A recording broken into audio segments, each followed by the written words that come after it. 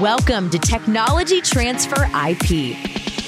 Technology transfer is the process by which valuable research, skills, knowledge, and technology developed by educational institutions is transferred to industry for development into products and services that will benefit society.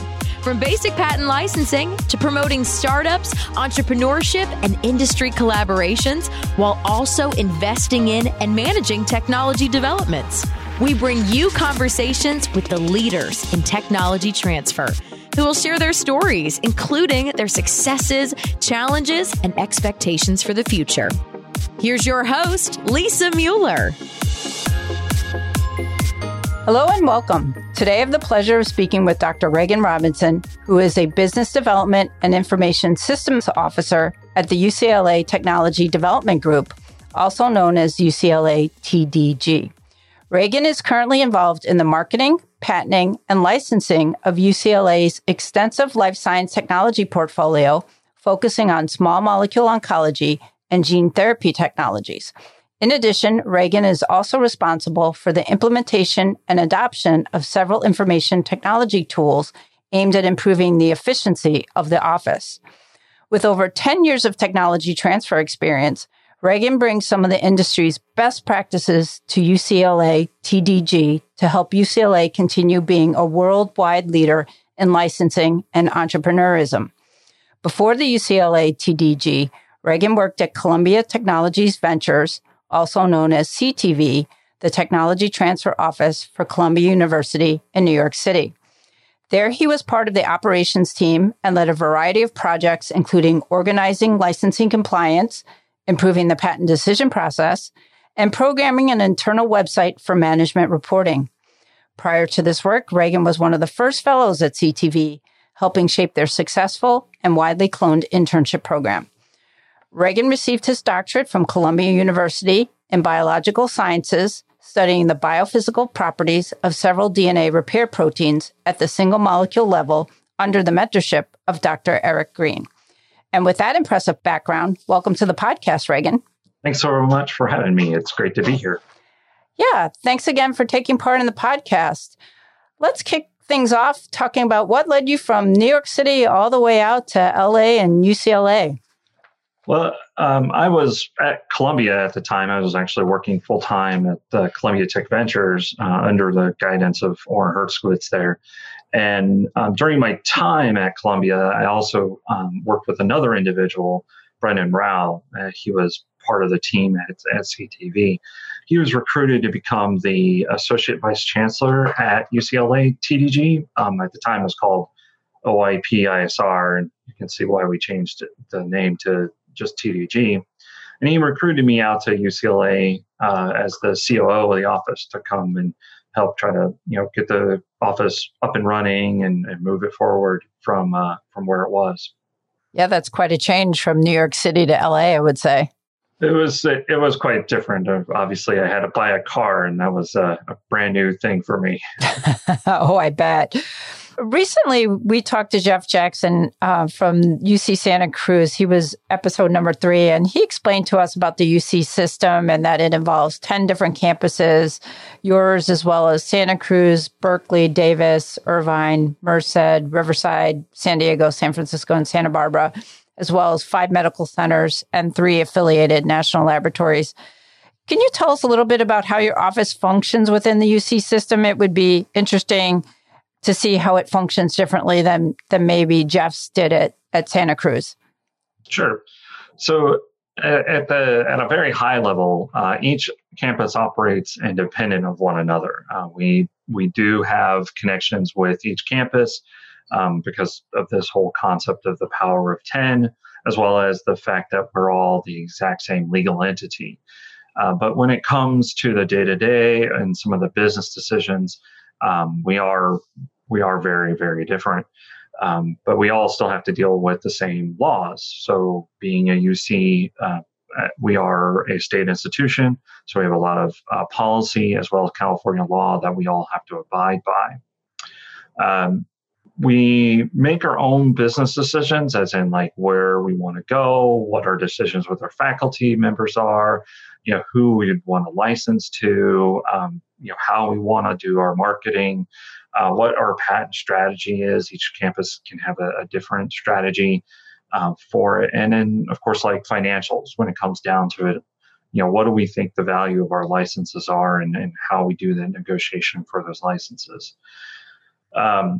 Ultimately, because we are the same legal entity, we do still have to ultimately get legal approval from UCOP from the Office of General Counsel, just like Jeff's office does as well. We are a little bit disconnected, or a little bit not disconnected, but dissociated because of the structure of our office. We're just a little bit bigger, so we have a little bit more, a few more resources that we're able to apply towards what we do in our office. We also are different in that we deal with industry-sponsored research and material transfer agreements. Some of the UC campuses have MTAs. Some of the campuses also deal with sponsored research, from for-profit entities. But a lot of campuses actually have the for-profit entities sponsored research agreements being managed by the same group that does, say, manage the federal grants that come into the universities.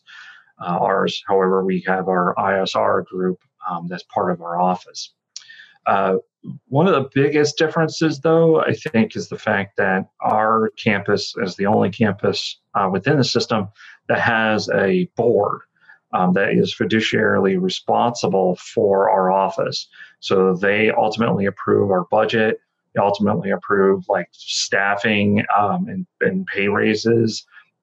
Our CEO of our office, Amir Neighbor, he actually reports directly to the board. He has a dotted line to the campus and the typical vice chancellor of research at UCLA, but also has a lot more responsibilities in trying to report to the board for UCLA TDG. And then, of course, like in the weeds, operationally, our offices are much different. Each campus actually works very, very different from one another.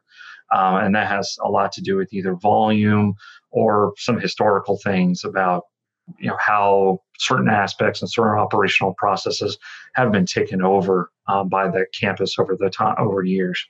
So just going back real quick to that board that you mentioned, do you know the history behind that, how that resulted in evolving and ultimately coming into place there at UCLA? Sure do. Sounds like there's a story there. There's a lovely story. So there was a white paper that was put out by a business faculty member here that was about the ecosystem of Los Angeles and the ecosystem of UCLA, and highlighted how a tech transfer office really should be supported and grown to try to better improve that connection, better improve how UCLA is an integral part of the ecosystem in Los Angeles. We create tons of scientists every year. We graduate them, tons of publications, $1 billion in tech and federal grant research.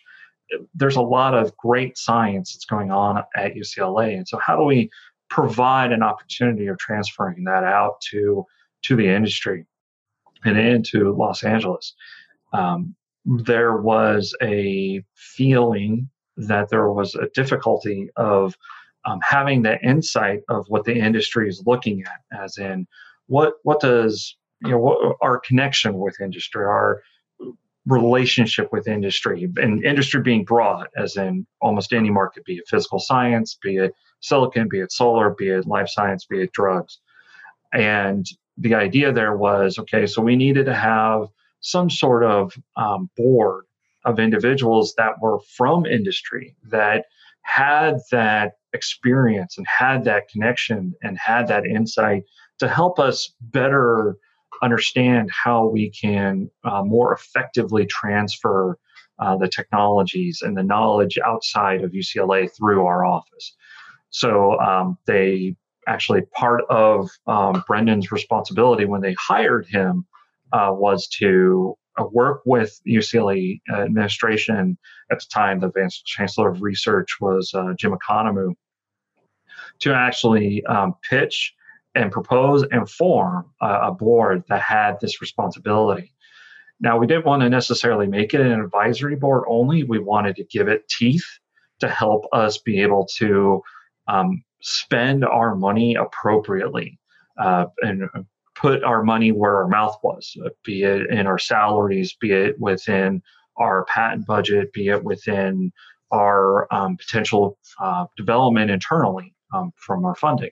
So I worked with Brendan, and that's actually one of the reasons why I was brought out here as well, because I'd worked with him for so long and had worked with him for so very well to help the administration and Brendan to create this board.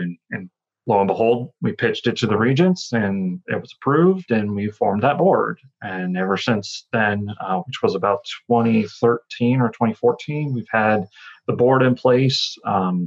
They have changed and grown. There's been people that come on and off. We've had quite a few industry partners that are fairly high VPs and from industry, be it pharma, be it life sciences, physical sciences, that have been part of that board for pretty much the entire time now. And we also do have significant insight from the administration. So we have people from DGSOM that's part of the board. We have an entire advisory faculty set board that is there to actually just observe, but also to make sure things are copacetic and going forward, and that we're doing things by the book when it comes to policy. And so that board's actually been extremely valuable. The board was instrumental in an item that we'll talk about a little bit later, which is dealing with Xtandi, but it also has been instrumental in advocating for our salaries and boosting that part of things, as well as the Innovation Fund that has been significant success at UCLA, and it's only been going on for 3 years.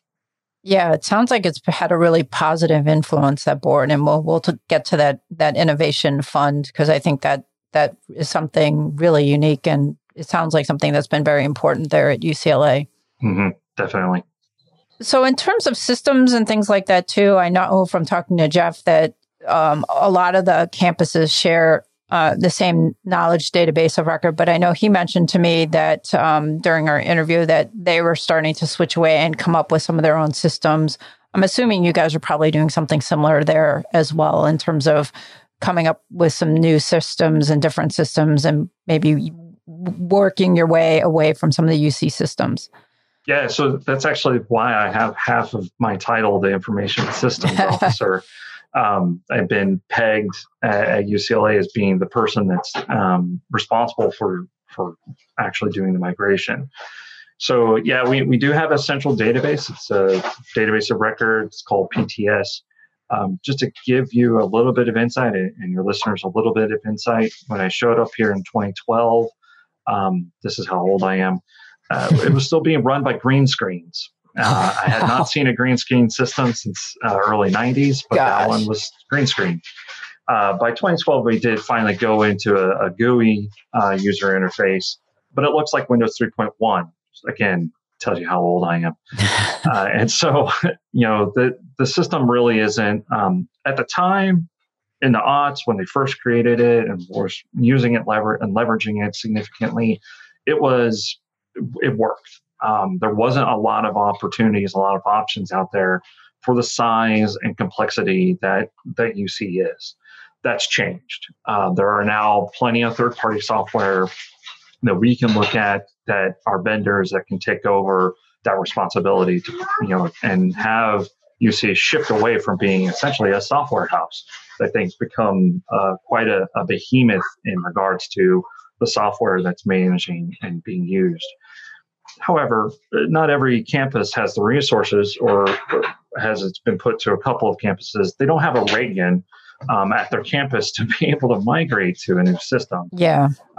But here at UCLA, we have started migrating to a new system. We opted to use Intium for our stuff.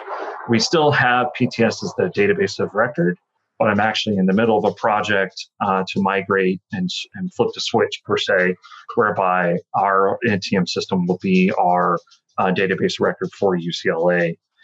San Diego's in the middle of that process as well. They're going to Wellspring, and other campuses are looking at those different systems as well to see what possible solutions might be out there for them.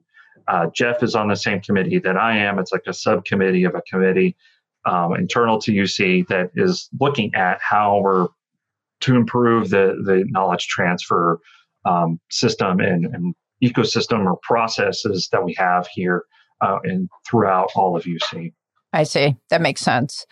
So can you tell us a little bit about how your office is structured? It sounds like, again, using Jeff as a comparator, it sounds like your office is bigger and definitely structured differently than his is. Yeah. Oddly enough, I kind of did the math a little while, like when I first got here. And if you take UCLA out of UC, like if you just count the number of people that are in our office, we're like one of the top 5 largest offices in the United States in regards to tech transfer. And that has a lot to do with how we're structured and the volume that we have. We have 3 primary groups. The first one's licensing, which is, my bias when it comes to it. Within the licensing group are the business development officers. I'm one of them. And business development officers are very much the classical licensing officer that we've seen in other tech transfer offices in their structure. As in, we get disclosures, we're cradle to grave, we take the disclosure through patents, through marketing, through negotiations, all of those kinds of things. There are 2 teams within the life science BDOs, within the licensing officers. One's life science, one's physical science. It's about 60-40, 60 life, 40 physical. The life sciences, we've actually looked at it from organizing it by verticals. So my vertical happens to be small molecule oncology, which means that I work with a lot of different faculty members, some which may be working with other BDOs within our office. The physical sciences, they actually are organized by faculty member. So one faculty member works with one licensing officer. Our BDOs are responsible for things like IP management, marketing, actual business development, negotiations, term development, and agreement drafting. So once I actually have the terms, I'm working with counsel internally to actually draft the licenses themselves and negotiate the legal language. And then the BDOs are supported by a variety of very important operationally focused teams, such as the patent prosecution group. They're the ones that coordinate our communication between outside counsel to our office. They're the ones that also create my bar log. So when there's actions, office actions, requests for examinations, those kinds of things, they turn into activities in my bar log that I use to manage my patent prosecution items. There's also the contract management team. They help us sometimes draft initial agreements or early agreements like letters of intent, as well as some parts of the team also negotiate IIAs and the bailment agreements. We're actually looking on expanding the bailment agreements within UCLA. They also manage the execution process. So once it's actually agreement has been met, they're the ones who will send out the final version to be executed and signed and going down that direction. Our internal counsel, her name's Angie Kujak, who's been indispensable for our office. She is essentially an extension of UC's OGC. So we work with her to talk to the legal counsel that's up at UCOP whenever we need to, though that's actually becoming less and less because of how great Angie's at her job. We also have marketing section. So there's 2 guys.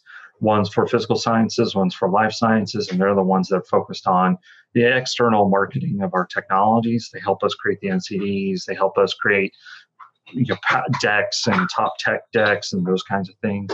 They also manage our intern program. We have a graduate student intern program that's mimicked Alpha of Columbia's program. And so we were able to, they manage that program. We We'll also have finance group. So they're the ones that help us deal with things like the audits and the notices of default and keeping track of what the money that's going around for our licenses and dealing with our licenses. And then, of course, we have HR and management that's shared amongst all the groups here at UCLA. We also have, in addition to the licensing group, there's the industry-sponsored research group. Within there, we have our officers. They're all JDs, and they negotiate the contracts, the for-profit sponsored research agreements, and sometimes some really, really complex material transfer agreements. There's also the associate group. They negotiate, say, turnkey sponsorship agreements. We have ones that have been going on for a long time, as well as amendments to the sponsored research agreements. And then also complex MTAs, say, with other for-profit entities. Then we have coordinators that manage intake. So we have a whole process where the faculty members have to submit sponsored research or material transfer agreement requests. And that same group also manages our more turnkey MTAs, like our UB MTAs, our AdGene MTAs, those kinds of things. And then finally, in addition to the licensing and sponsored research agreement group, there's the New Ventures Agreement group, which is the group responsible for managing the UCLA Innovation Fund, which is a $3 million fund to help further technologies internally, as well as providing networks and resources to our startup and that startup ecosystem out there. Yeah, it sounds like a really large office. Can you talk a little bit more about that UCLA Innovation Fund? We mentioned it a bit earlier. It sounds like that's a really great bridge to be able to maybe take some early stage technologies that really maybe you're not really sure where they're going to go, or they need a little bit more proof of concept, and maybe give them some more funding to kind of develop that a little bit further. Yeah, absolutely. So I'm lucky that I was here when we first started it. So it was something that was contemplated when we formed the board, as in there needed to be a way to be able to keep the technologies in-house further or for longer periods of time to further develop it, to make them more robust, more proof of concept, more de-risked is the term we use a lot. And that's what this fund has been made for. We were lucky that about 3 years ago, the state of California passed an innovation and ecosystem bill. I can't remember the exact term for it, but what it resulted was that each one of the campuses received $1 million, including the Office of the President. So it was an $11 million bill. And each campus had this $1 million to help support innovation somehow, some way. Most campuses, in fact, all the other 10 campuses that got money, they supported it through education. And so they created new educational programs, they created new like minors in entrepreneurship,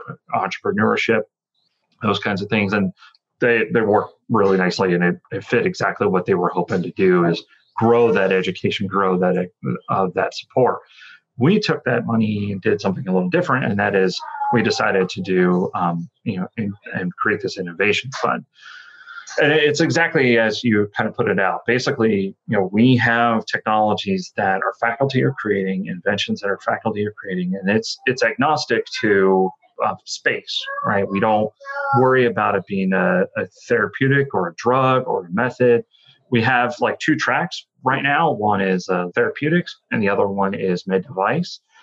And we work with our faculty members, and we work with the schools to identify technologies that may be ripe for needing a little bit of extra money, so that we can further develop internally to de-risk the asset, de-risk the technology. Further developing it means looking at it from a perspective of what can about $200,000 do to help de-risk the asset. That's really great. That's impressive. How did you guys grow up from 1 million to 3 million, though? So when we had that first $1 million, we were able to, and mind you, we used all of that first 1 million on like 5 projects at the very beginning. Of those 5 projects, we showed significant success from those projects themselves, of being able to engage with industry, engage with the campus, engage with the schools themselves. And it became to the point where even some of the schools were not really jealous, but they were like, wow, this is really a great idea. We should start putting more eggs into the basket. And so the chancellor is now extremely supportive of it. And again, with the support of our board, encouraging more additional money as years have gone by to include into this grant or this innovation fund. So that it's we just haven't spent all the money, but we basically have gotten about $1 million each year included into the fund, and we've been able to continue to do that. They're trying to figure out ways of making it evergreen. Sure. But that will require about $40 to $50 million. So. Yeah, a lot more money than what you have now, but that's still awesome. And it's a great example of, how even, $1 million is a lot of money, but still, even with that amount of money, you were able to take it and, with those 5 projects that you mentioned, really turn it into, significantly de-risk those projects that they were ultimately successful. So that's a great story.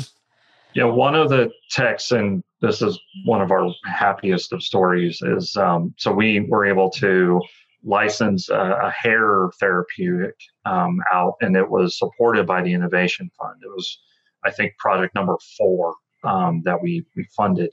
And that one has gone to a company that is formed that was a $300 million build-to-buy company that's backed by a huge pharmaceutical company. So we were able to really, highlight, and it's a good chance that this thing is going to work because we did such a great job of de-risking it. And it's, the financials coming back to the university are quite substantial. So we were very excited to see where that entire asset goes. That's really great. It's really great to hear. Switching gears a little bit, we're coming up on the 40th anniversary for Bayh-Dole in December here. Can you reflect on the impact you think that ACT has had on innovation in the U.S. and particularly on universities in the United States? Sure. One of the biggest things I think is that the ACT has really helped universities stop being or grow from being just like the infamous ivory white tower kind of concept. They're no longer just that. They're integral nodes within at the national level, at the state level, the local level, hyper-local level, and dealing with the ecosystems around it. UCLA, for example, is just, it's grown so much as being an integral leader within the ecosystems within Los Angeles. And that has a lot to do with the ability of the tech transfer offices themselves being a node and being in existence and being able to do what we can do. And the ACT allows for the tech transfer offices to be able to exist. I know that the ACT has caused me to have a job for over 15 years, and that's, kudos for me, kind of thing. Yeah, definitely. And it's been extremely valuable for innovation. There's data that's out there that before the ACT, there was like no drugs, no transfer, no nothing. And then afterwards, there's been, quite a lot of drugs, quite a lot of innovations, tons of patents, tons of companies that are being able to add value into the economy. And that's not just from a numbers perspective either. It's also the students themselves, like the graduate students and the postdocs, being able to, get their education and then go to a job and add more to the economy, not just from a dollars perspective, but also from a knowledge perspective, growing the science, growing the knowledge, body of knowledge that's out there. And that's obviously it takes a village to be able to do all of that. And, we like to look at it from the tech transfer office being really instrumental in helping kind of grease those wheels or being able to connect those individuals and connect those companies and connect those technologies to help build up those ecosystems and build them out. And without the ACT, the tech transfer offices just don't exist. Yeah, absolutely. What about if you could advocate for any changes to Bayh-Dole? Do you have any that you would be strongly in favor of? Honestly, given from my experience and given where I've been, the biggest change that I would suggest it would be to get rid of the margin rights.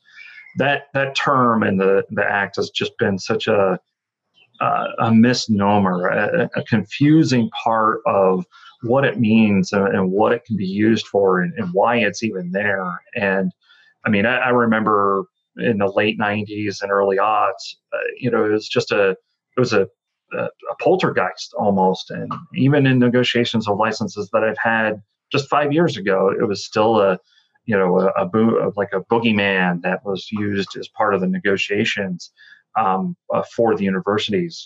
But the end result is I think it's just a lot of miseducation or misconceptions about what it can be used for and why it's there. And so maybe, since we haven't, I don't know of any instances where it's been used or it's been evoked. And so maybe we don't need it, and right now it's being used as a negotiation tool by some within the political climate as a means to try to, help, help the citizens of the U.S. and deal with the drug pricing and all of that. And it's tough. Yeah, that's a huge issue right now because I think there have been several senators, I think Senator Sanders, Senator Warren in particular, who've suggested using margin rights to help control drug pricing. And really that I think is a misleading statement because really that's not what margin rights is all about. So I think you do have a point. I think people have misconstrued it and there's a lot of misunderstanding about what margin rights actually means. And it's now in the middle of this coronavirus pandemic, it's coming up in a slightly different context, not only drug pricing as it has been for the last, I think, couple months, but now in terms of, if there's a cure for coronavirus, depending on who comes up with it, if it's a university, there might be, compulsory licenses, margin rights, things like that. So I think you're right. There's a lot of confusion about exactly what margin rights means. Agreed. So let's talk a little bit about inventions and disclosures and patent litigations. How does your office vet disclosures and do you file fully drafted provisionals, cover sheets, or something in between? So for the provisionals, we basically try to file somewhere in between. We have realized because of how SCOTUS has been ruling and the federal appellate court and even what's been going on in the PTAB, that we really do need to make sure that our patent applications our provisional patent applications are robust provisional patent applications. So we do try to at least have about 10 claims per provisional application. And especially if we know that the technology is going to be one of our more important ones or a big deal, such as it being novel composition of matter, we'll definitely have counsel or outside counsel draft a full patent application for that provisional. And we know that it's going to be more and more imperative as time progresses to have that robustness in the specification, that robustness in the claim set, in order just to be able to show enablement back to the priority date. We still, obviously, because of the nature of our business, we still will sometimes file a quote-unquote cover sheet provisional where there's not very much, but maybe like the publication or the poster or something along those lines. And that has, everything to do with, sometimes there's just going to be a public disclosure that we need to file before. But we know that those are the riskier ones when it comes to continuing to just convert them and support them from a patent application standpoint. I think as long as you're realistic on that, and I think you hit the nail on the head, particularly in the life science space, 112 written description enablement is an issue, and a cover sheet provisional may not suit that, those requirements, meet those requirements. So as long as you understand that going forward, it's one thing. But when you're talking, like you said, a small molecule case, or sometimes a therapeutic antibody, you really have to try and flesh that provisional out if you have the luxury of time as best as possible, because that, in my mind, is becoming a bigger and bigger issue, particularly in the U.S., is written description and enablement in life sciences. So I agree with you. Yeah, it's going to be, I think, going to be even more imperative as time progresses that we are able to show that this is a real thing and not just like we're just making stuff up. Exactly. And that's enablement. Yeah. And then to your question about how we vet them. That's in conjunction with taking that risk when we have the cover sheet provisionals. We actually have a process in-house where we have it's like an 8 or 9 question matrix that has scoring. But we basically score each one of the technologies that we have when we make a decision. And that decision sometimes can even be during when we initially file it to a provisional, or even when we convert it, or even further down the line when we go into national phase. The matrix has questions like, what's the market size? What's the opportunity?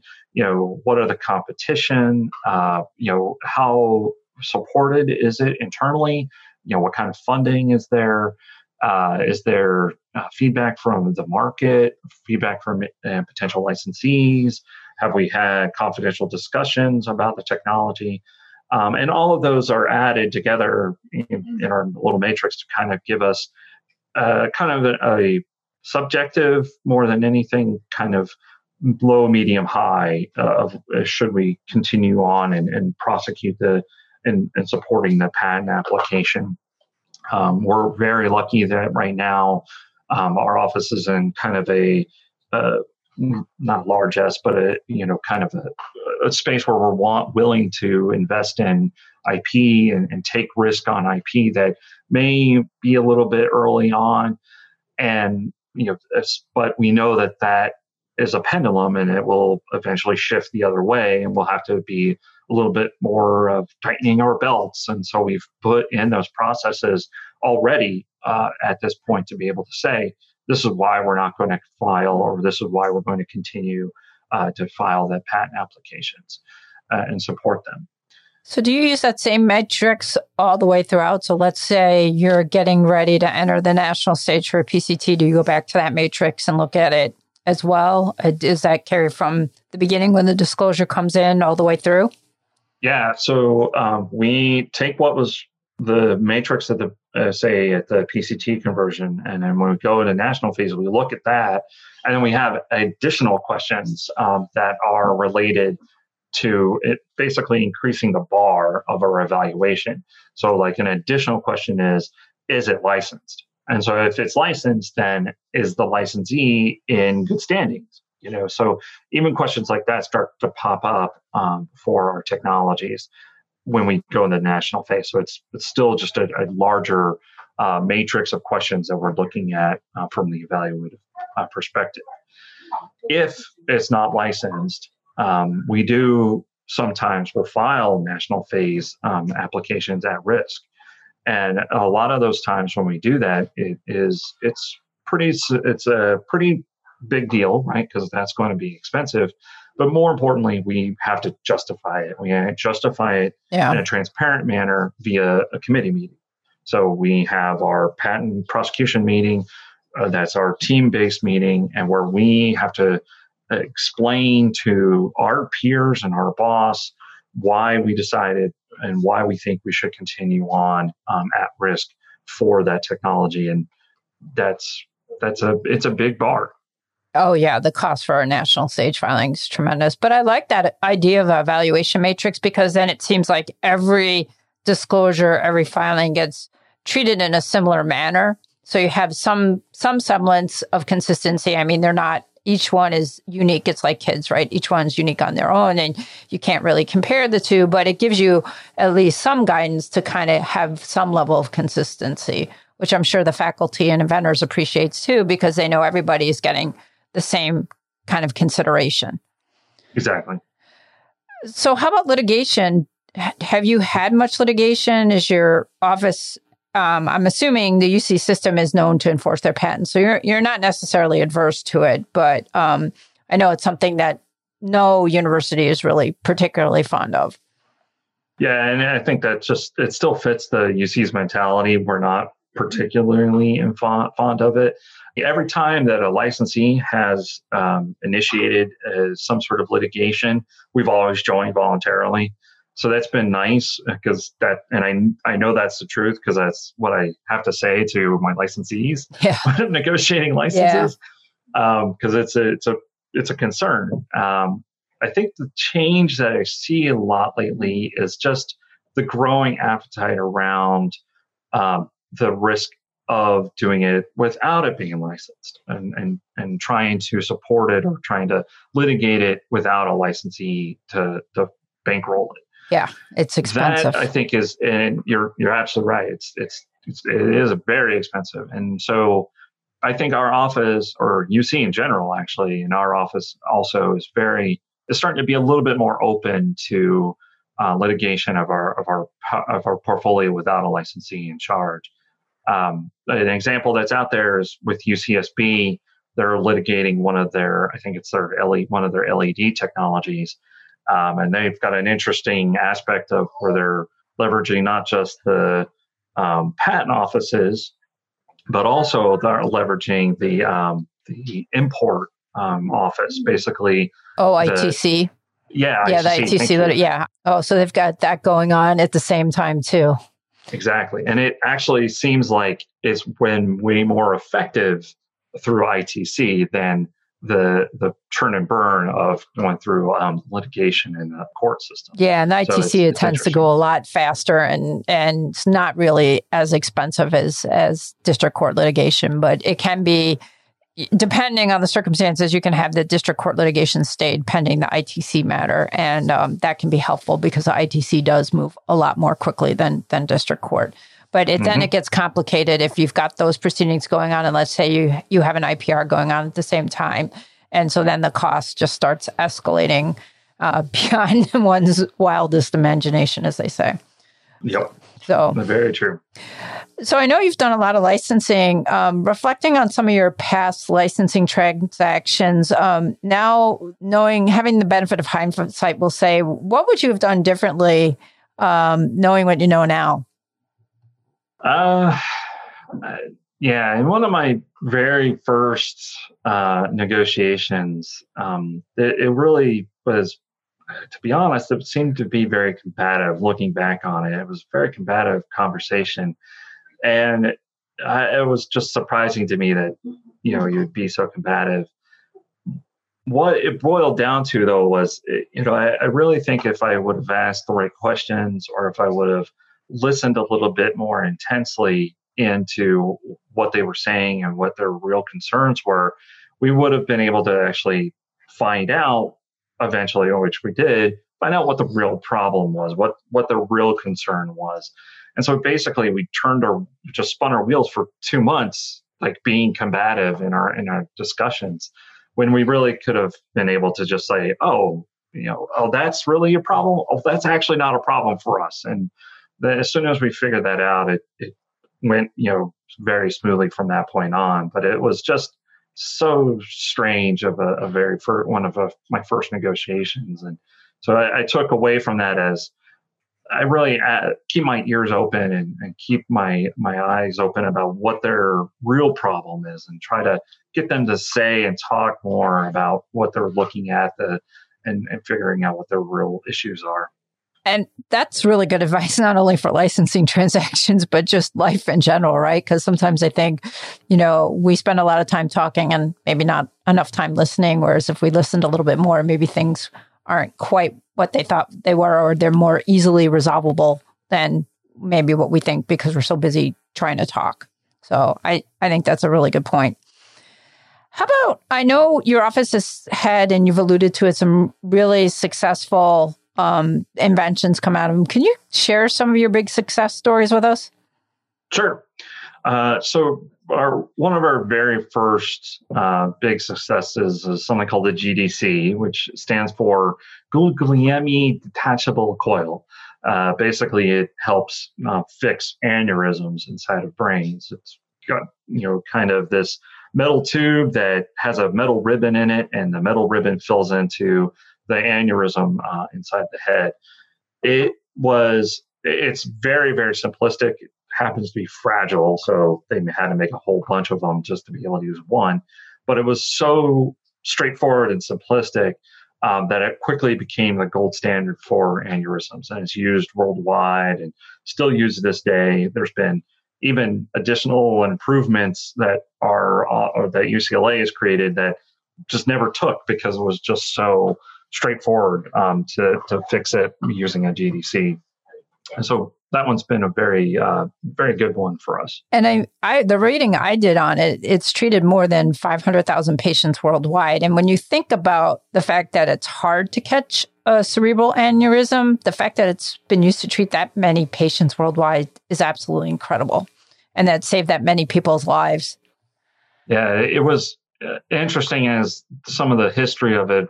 We saw like how much time could pass when someone started showing the signs of aneurysm before they needed to have the coil, and it really helped extend that time frame of the therapeutic window is what it's called, and that was really quite helpful for us, and it was very awesome to see.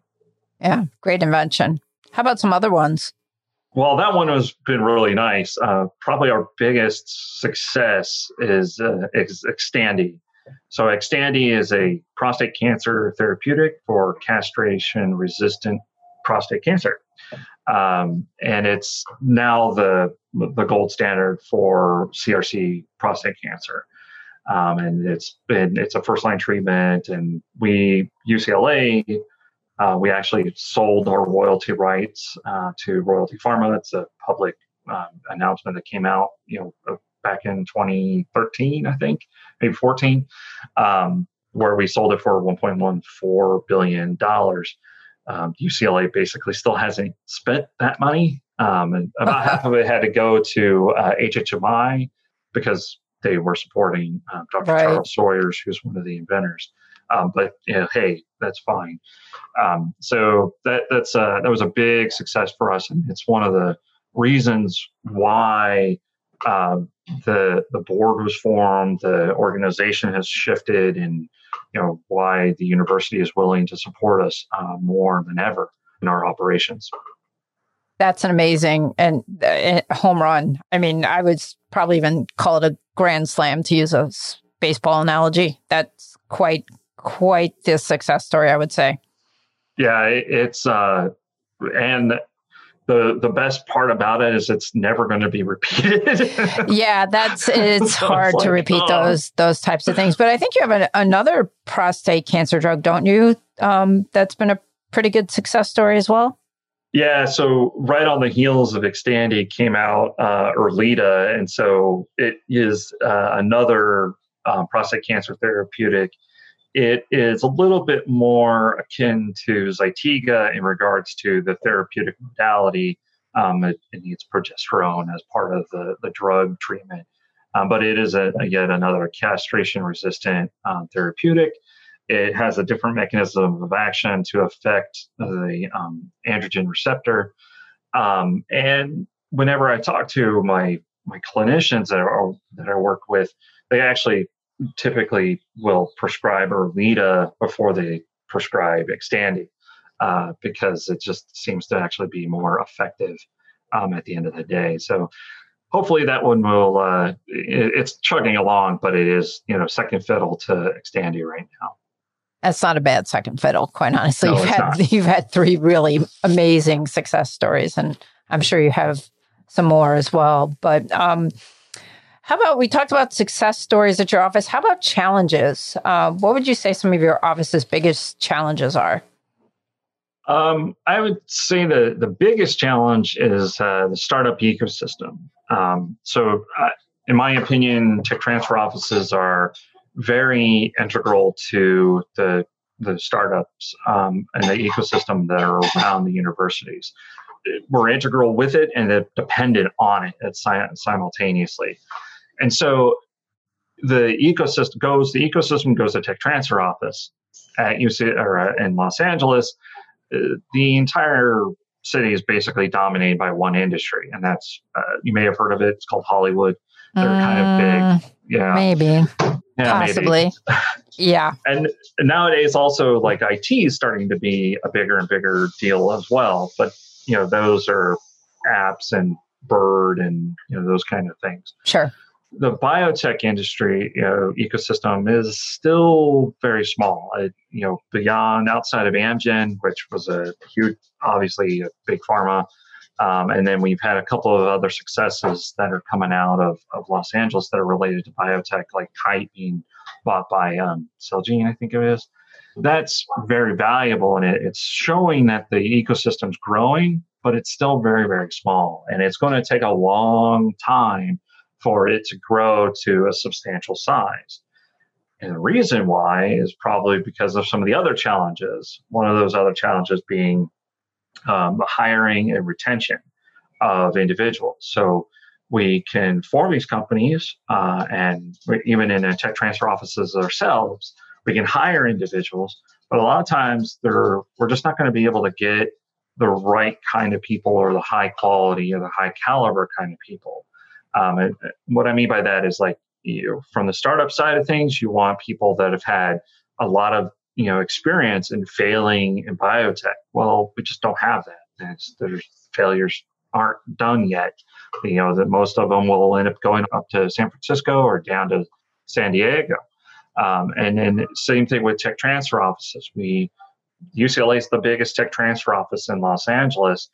We have our cousins and sisters from the other ones, such as like USC and Cedars and City of Hope, but those offices are 2-3 people big, and so it's really hard to find individuals that have had 10, 12 years of experience in tech transfer within Los Angeles. So we have to either import them or train them ourselves. Yeah, one of the frustrations Jeff expressed with Santa Cruz was the extremely high cost of living down there. And I'm assuming it's the same there in LA. It's probably similar. And he said that's really hard to attract people, just giving a typical tech transfer office budget and then just the cost of housing and other things. He said made it a real challenge to hire and then retain people as well. Yeah, it's cost of living here is, while it is lower than Jeff's problem being close to Silicon Valley, it's still quite a problem here in Los Angeles. In order to be able to afford and buy a home, you basically need to live about an hour away from UCLA. Yeah. And that can really put a big negative on the quality of life here. Yeah, your commute is known to be pretty awful out there. I mean, I live in Chicago and it's bad. Grew up in New York. That's bad, but LA is even worse. Yeah. Let's talk a little bit about women inventors and entrepreneurs. Does your office or does the university have any programs that encourage or assist women inventors and entrepreneurs? That's a really hot topic going around university tech transfer now. So curious if you guys do anything there. We unfortunately don't do anything that's specific for women inventors and women entrepreneurs. I am very, very lucky, or UCLA is very lucky that we have very entrepreneurial faculty, and I'd say about 40% of them are female faculty members that are the entrepreneurial kind. That's really good. And then on top of it, it's not a lot. Typically there's a lot of the kind of the older school or the faculty members that have been there for 10, 15 years. A lot of our more entrepreneurial faculty members have been at UCLA for 5. And so we're really seeing them grow and expand their research and being able to work with them and pivot with them to help them better answer the problems that are out there from the industry, just from our knowledge and insight from our conversations with companies. So it's been really quite rewarding to be able to help that ecosystem, especially trying to grow the women faculty members and entrepreneurs here. What about organizations like Autumn?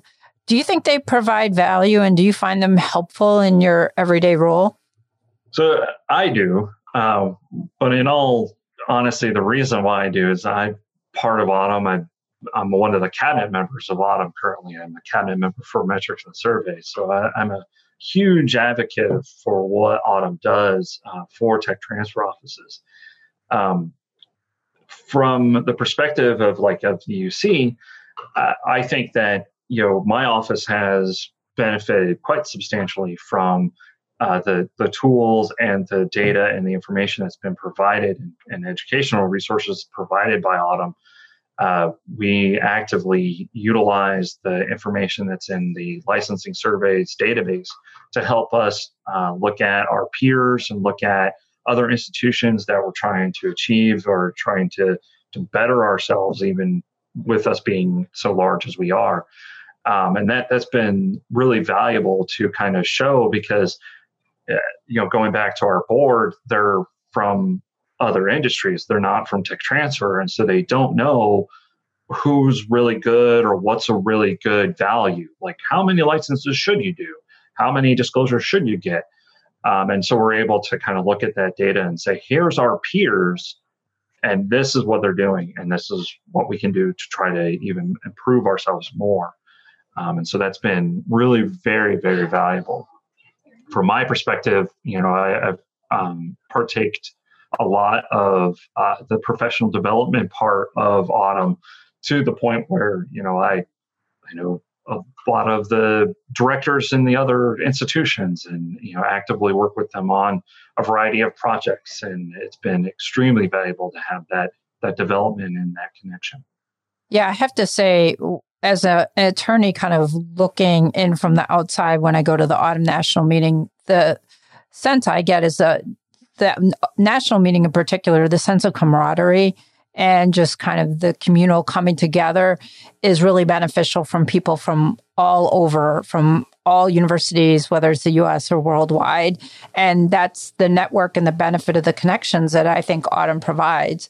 And that's why it's a real shame what happened this year with the national meeting getting canceled and now the central meeting's been canceled. Hopefully East and West will go on. We'll see. But I think it's played a tremendous role, again, as an attorney, kind of looking outside in for watching the effect that it's had on people in universities. I think it's been a tremendous positive. How about your view on credentialing? Do you think it makes a difference? I look at credentialing as, especially since our industry is getting more and more robust, and there's more and more individuals that are becoming part of the industry, that I think credentialing is going to become more important.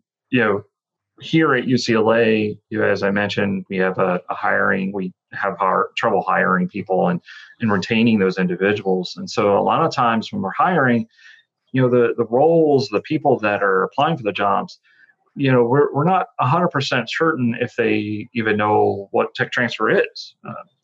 It's definitely not transferring from a tape to a CD player, right? So it can be difficult to ascertain that kind of stuff from just a resume. And I think it's having the credentials such as RTTP can really help kind of lift someone up above the noise of saying, hey, I actually do know what this stuff is. I know what we're talking about. I have the education. I've had the experience. I've had these classes, this stuff that says I know what I'm talking about when we're talking about tech transfer. And I know the jargon. I know the language. I know what it's going to entail when you do the job that I do. I think it's going to become more important for tech transfer offices to start actually saying that those credentialings are important and required for jobs, especially like mine, being a BDO. I know at some point in time, it's really going to be more imperative than ever to have that credentialing. Yeah, the more people I talk to, the more I hear similar kind of views on that it's becoming more and more important. And it'll be interesting to see if it does become more of a requirement in offices going forward. So I'd like to end the podcast by always asking if you could have 3 wishes for UCLA, a genie in a bottle, whatever, what would those be? I'd say that my first one would be to have a more robust life science startup ecosystem. I was very fortunate to see the life science ecosystem start growing when I was at Columbia, and how it's just exploded. There's so many startups and so many individuals that are bouncing from company to company and being part of that system, that it's a career now in New York City. And that's, I'd love to see that in Los Angeles. It's going to take a long time. Yeah. But, I really would love to see that. The second thing would be commute. So, that's one thing to be able to hop on a train to be able to get to point A or from point A to point B. But here in Los Angeles, Pasadena with Caltech, it's a fantastic tech transfer office. It's a fantastic university. It took me 2 hours to get there. So, I'm not really, antsy to go out to Pasadena. And if I do, then I need to make sure I have a lot of other stuff going to do on out there. Yeah, because you lose pretty much half your day by the time you go there and back. Yeah. And then the other thing would be public transit. So LA has got a huge plan of how to improve their public transit, growing the public transit, and building the public transit. Actually outpace their projections for ridership of the public transit system here when they opened up one of their new train lines. But at UCLA, there's still not a train, it's still quite far away. And so that means that everybody and their mother has to drive in. And that's so having public transit options, I think it would be ultimately fantastic. And it's going to be there, but maybe 20 years from now. It's going to take a while. Yeah, unfortunately. Well, Reagan, I can't thank you enough for all your insights and time today. It's been an absolute pleasure. If any of our listeners want to reach out and ask you any questions, where can they reach you? Sure. They can easily send me an email at Regan.Robertson. That's RAGAN.Robertson, ROBERTSON @tdg.ucla.edu. Great. Thanks so much again, Reagan. It's been a real pleasure to have the opportunity to talk to you today. Yeah, thanks for having me. Thank you for listening to Technology Transfer IP. Please visit us online for more resources at techtransferipforum.com.